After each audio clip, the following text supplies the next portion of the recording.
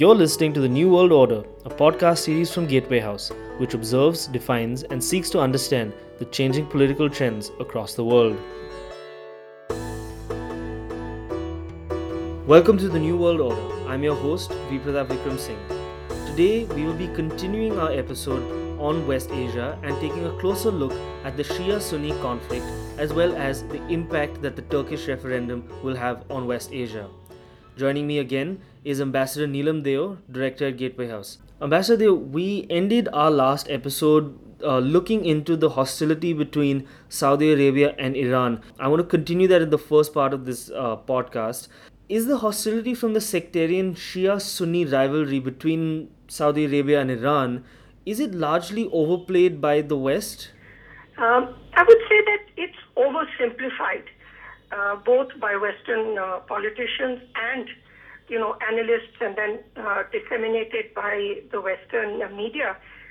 And it gets disseminated globally, including in the Middle East itself. So there's a kind of feedback loop, which then you find that even Middle Eastern politicians like the Saudis, the Iranians, etc., do begin to talk about these kind of divergences. The divergences are real, but what you have is a certain level of posturing. So, for example, the Iranian and Saudi foreign ministers both write op-eds in the New York Times or in, powerful and major Western media channels. They give interviews, they accuse each other of sectarianism, and that feeds the whole process. There's also an element of, patronizing the Arab world, the Muslim world, by talking about, age-old differences, etc. Everything in the world is age-old. I mean, there were age-old hostilities between Germany and France, or between, the UK and France. They had 100-year wars and things. So there is that aspect, but I think we should not try to downplay the religious factor either. And it has a very strong entrenched position because the Iranian Revolution in 1979 was against a very pro-Western Shah of Iran. After the revolution, Iran became a theocratic republic, but all the Gulf monarchies which emerged out of the Ottoman Empire, they were kingdoms. So there is that element of concern in the GCC about a spreading democratic or republican culture. And all of these Shia-Sunni sort of descriptions are aggravated by the fact that in all the countries of the Middle East, like elsewhere, there are substantial minorities. So even if Saudi Arabia is largely a Sunni country and dominated by a Sunni ideology as in the form of Wahhabism, it has almost 20% Shia population, and that population is located strategically in areas where there is a lot of oil resources. In the opposite way, Bahrain has a Sunni leadership, but a majority Shia country. Iraq, under Saddam Hussein, was ruled by a Sunni majority, but actually a minority, but because it was a Shia majority country. So these are the realities, but the struggles against each other are for strategic reasons rather than overwhelmingly religious differences. So, Ambassador, from what I'm understanding, it seems like this is really more of a quest for regional political and economic dominance that's driving the hostility rather than a really deep-seated religious conflict. Would that be correct? I would largely agree without, eliminating religion as a factor completely. But, they are all in one sense, rivals for export of oil. And earlier it used to be to the west, but now it is to countries like China or India, which are major buyers and so also have influence in this area. They were also, the Gulf monarchies are largely Western oriented. They obtain political patronage from the West in the Security Council for one thing, but they are also able to access arms, Western arms supplies, which Iran under sanctions was unable to do. And so they do have economic and political rivalries. And you can see these rivalries played out in the fact that under the Shah, Iran was an ally of Israel. Since then, the Gulf monarchies have moved much closer to Israel, while Iran has a much more anti-US and anti-Israeli posture. On the other hand, Iran supports the Palestinian cause more strongly than the Gulf monarchies do, especially now that they have become so close to Israel. You also have the search for respect globally. So the King of Saudi Arabia assumes the title of the protector of the holy places of Makkah and Medina, which are in Saudi Arabia. And in Makkah, there have actually been armed hostilities between Iranian pilgrims and the Saudi security forces. But you can see that both of these countries, Iran and Saudi Arabia, which leads the other Gulf countries, are seeking strategic and political space in the struggle in Syria, where they are on opposite sides.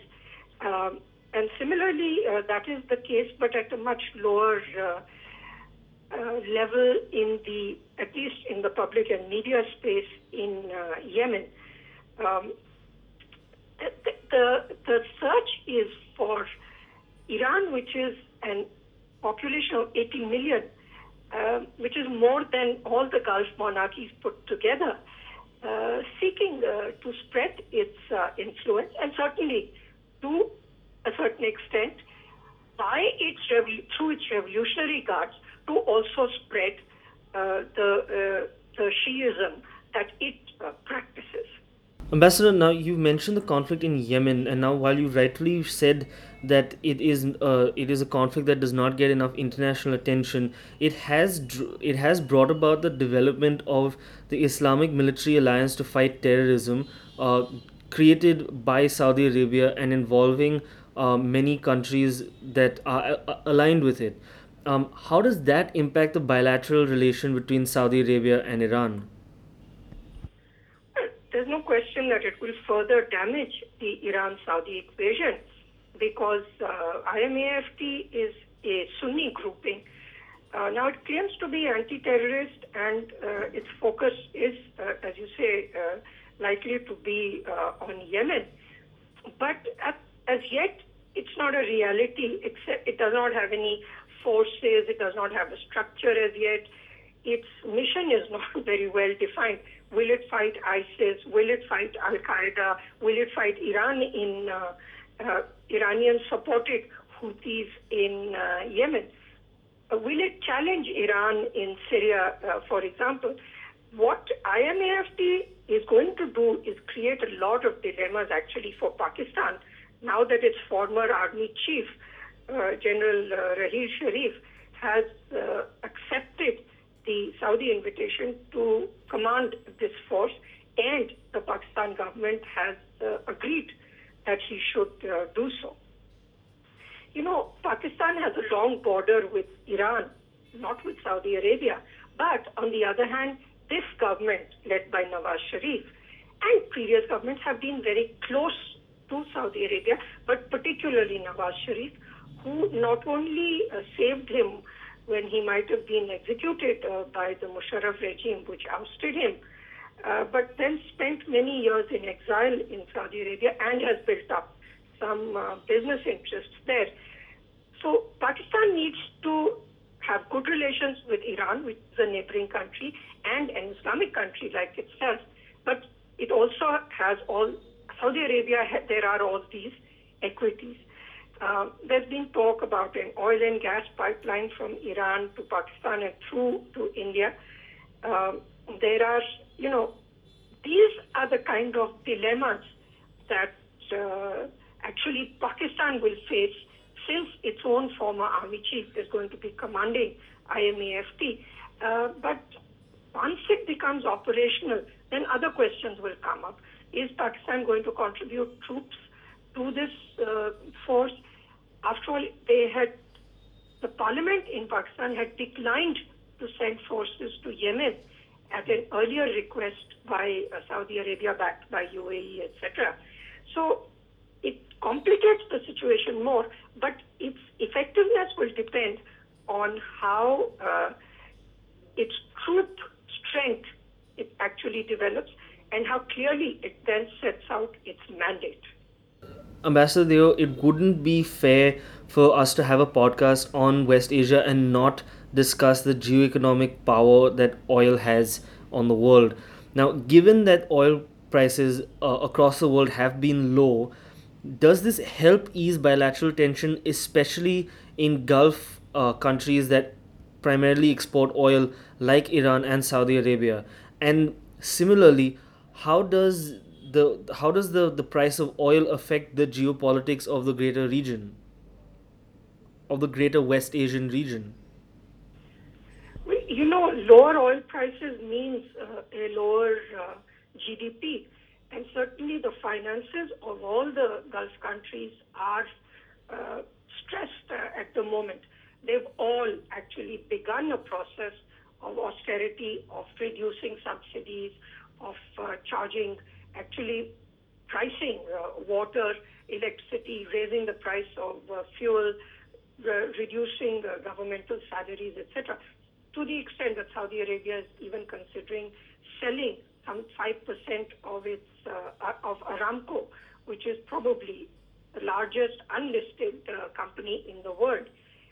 But when budgets are stressed, those also generate social problems. And that, in a way, hardens the attitude of governments that are in power. So low oil prices can aggravate tensions. On the other hand, Saudi Arabia agreed to let Iran increase its output in OPEC meetings, and Iraq is also ramping up its output because the output in these two countries had fallen so low because of armed action taking place, the invasion of Iraq, the sanctions against Iran, etc. So they do try to work together in some areas, but it certainly increases hostilities. The other thing is that this need to diversify their economies will have an impact also on South Asia because they are trying to find jobs for their own people. The kind of many of these jobs which were done by expat labor from South Asia, and for India it's very significant. We have some 7 million expat workers in the Gulf, some of whom have already started to return. But there is one element which the consequences of which at this moment are a little bit unknown, and that is that diversifying the economy, making it more efficient, modernizing the society requires that the educational system will have to be modernized as well. And in deeply religious societies where the state has set the curricula for education, this is a difficult problem. If they introduce a less hostile attitude towards, including the West, but also against Iran, they make the built-in hostility into the teaching against Shias a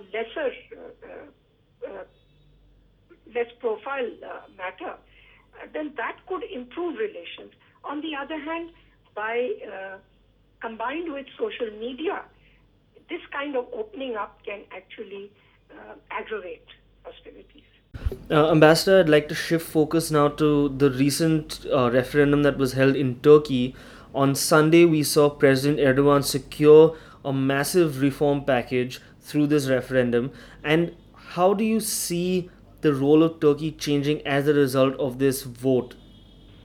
I think that at least in the beginning, Turkey will remain focused on Syria, but on the Syrian question, it interacts sharply with Western forces, with the U.S., with the European Union.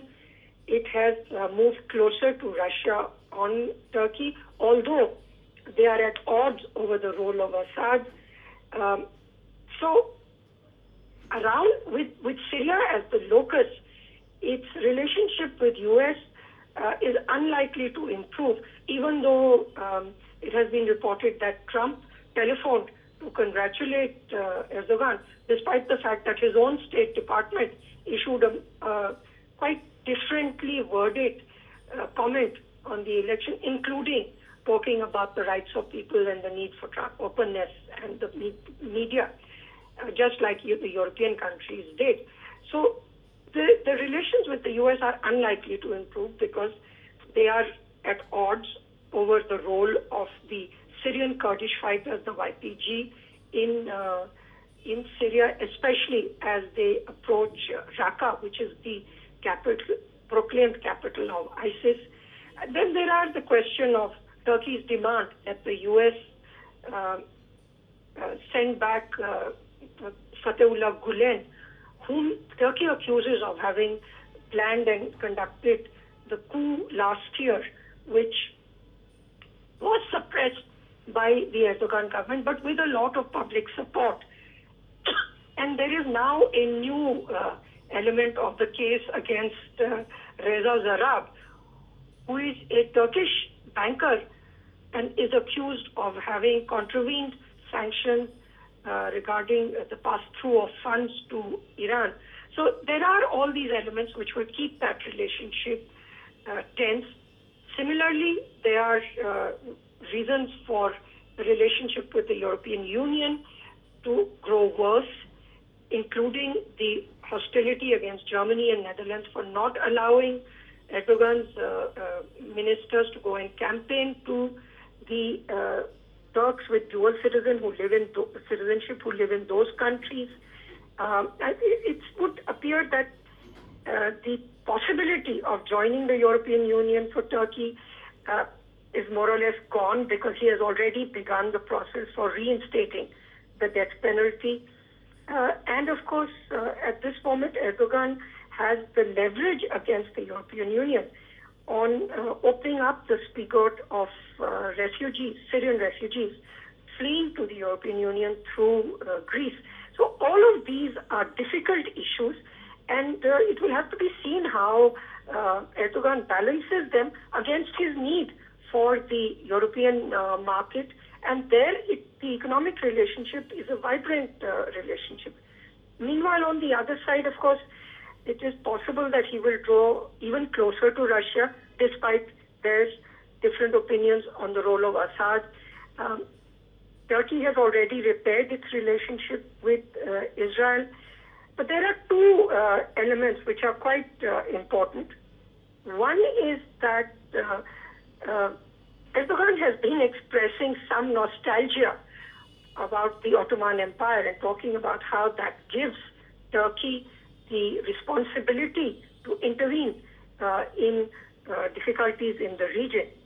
The second important question will be that if Turkey's relationship with the European Union and the United States continue to deteriorate and clashes over Syria become a real possibility, then there will be questions about its membership of NATO, where it is the second largest troop contributing country and is believed to secure Europe's southern and eastern periphery. Ambassador Deo, even if all of the various players in the region, be it the United States, Russia, Turkey, Iran, Saudi Arabia, Iraq, and the multitude of other countries that have a vested interest in this West Asian region, even if they were able to remove the Islamic State from the area, it seems that the actions may create yet another conflict in this region, that being the conflict of the Kurds and the pursuit for Kurdistan. How can West Asia break out of this repetitive cycle of conflict and crisis? This is really a complex issue. Kurdistan has been a possibility since the disintegration of the Ottoman Empire. There are Kurdish minorities in Iraq who are now more or less an autonomous unit, the Iraqi Kurdistan.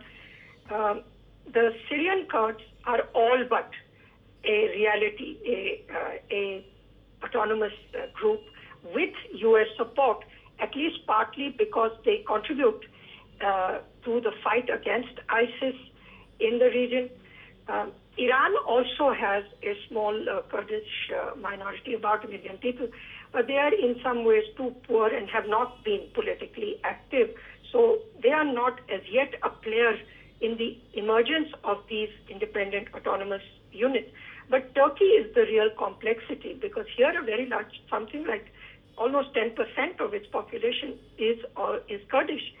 All the way till Erdogan, till 10 years ago, they were not even allowed to speak, use the Kurdish language, have Kurdish radio, have Kurdish, education in the Kurdish language. And actually, Erdogan began a process of relaxing these kinds of restrictions. He also began negotiations with the PKK-led Öcalan, who was captured in Italy and sent back to Turkey. The PKK has been declared a terrorist organization by all the Western countries. So Erdogan had some support here. But you find now even more complex situation where the leadership of the Kurdish party, which actually won some 59 seats in the parliament in the last election, most of them have been jailed. In the referendum, a substantial number of Kurds voted yes in favor of the referendum.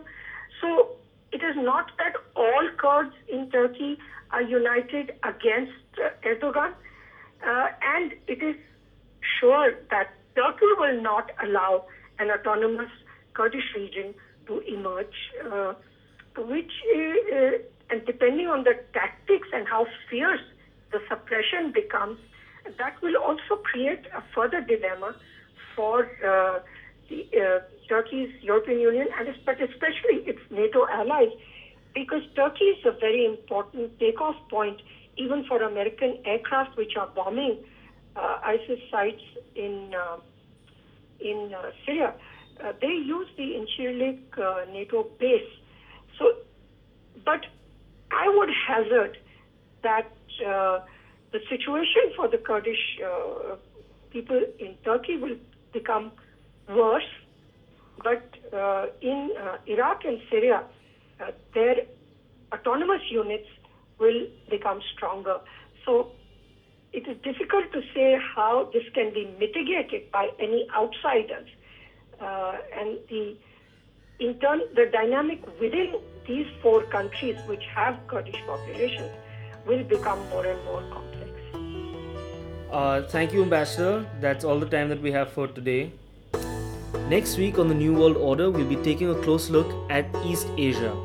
If you enjoyed this podcast, please like, subscribe, and rate us on iTunes and SoundCloud. Have a question for the podcast? Tweet it to us at gatewayhouse.ind. You've been listening to The New World Order, a podcast series by Gateway House, which observes, defines, and seeks to understand the changing political trends across the world.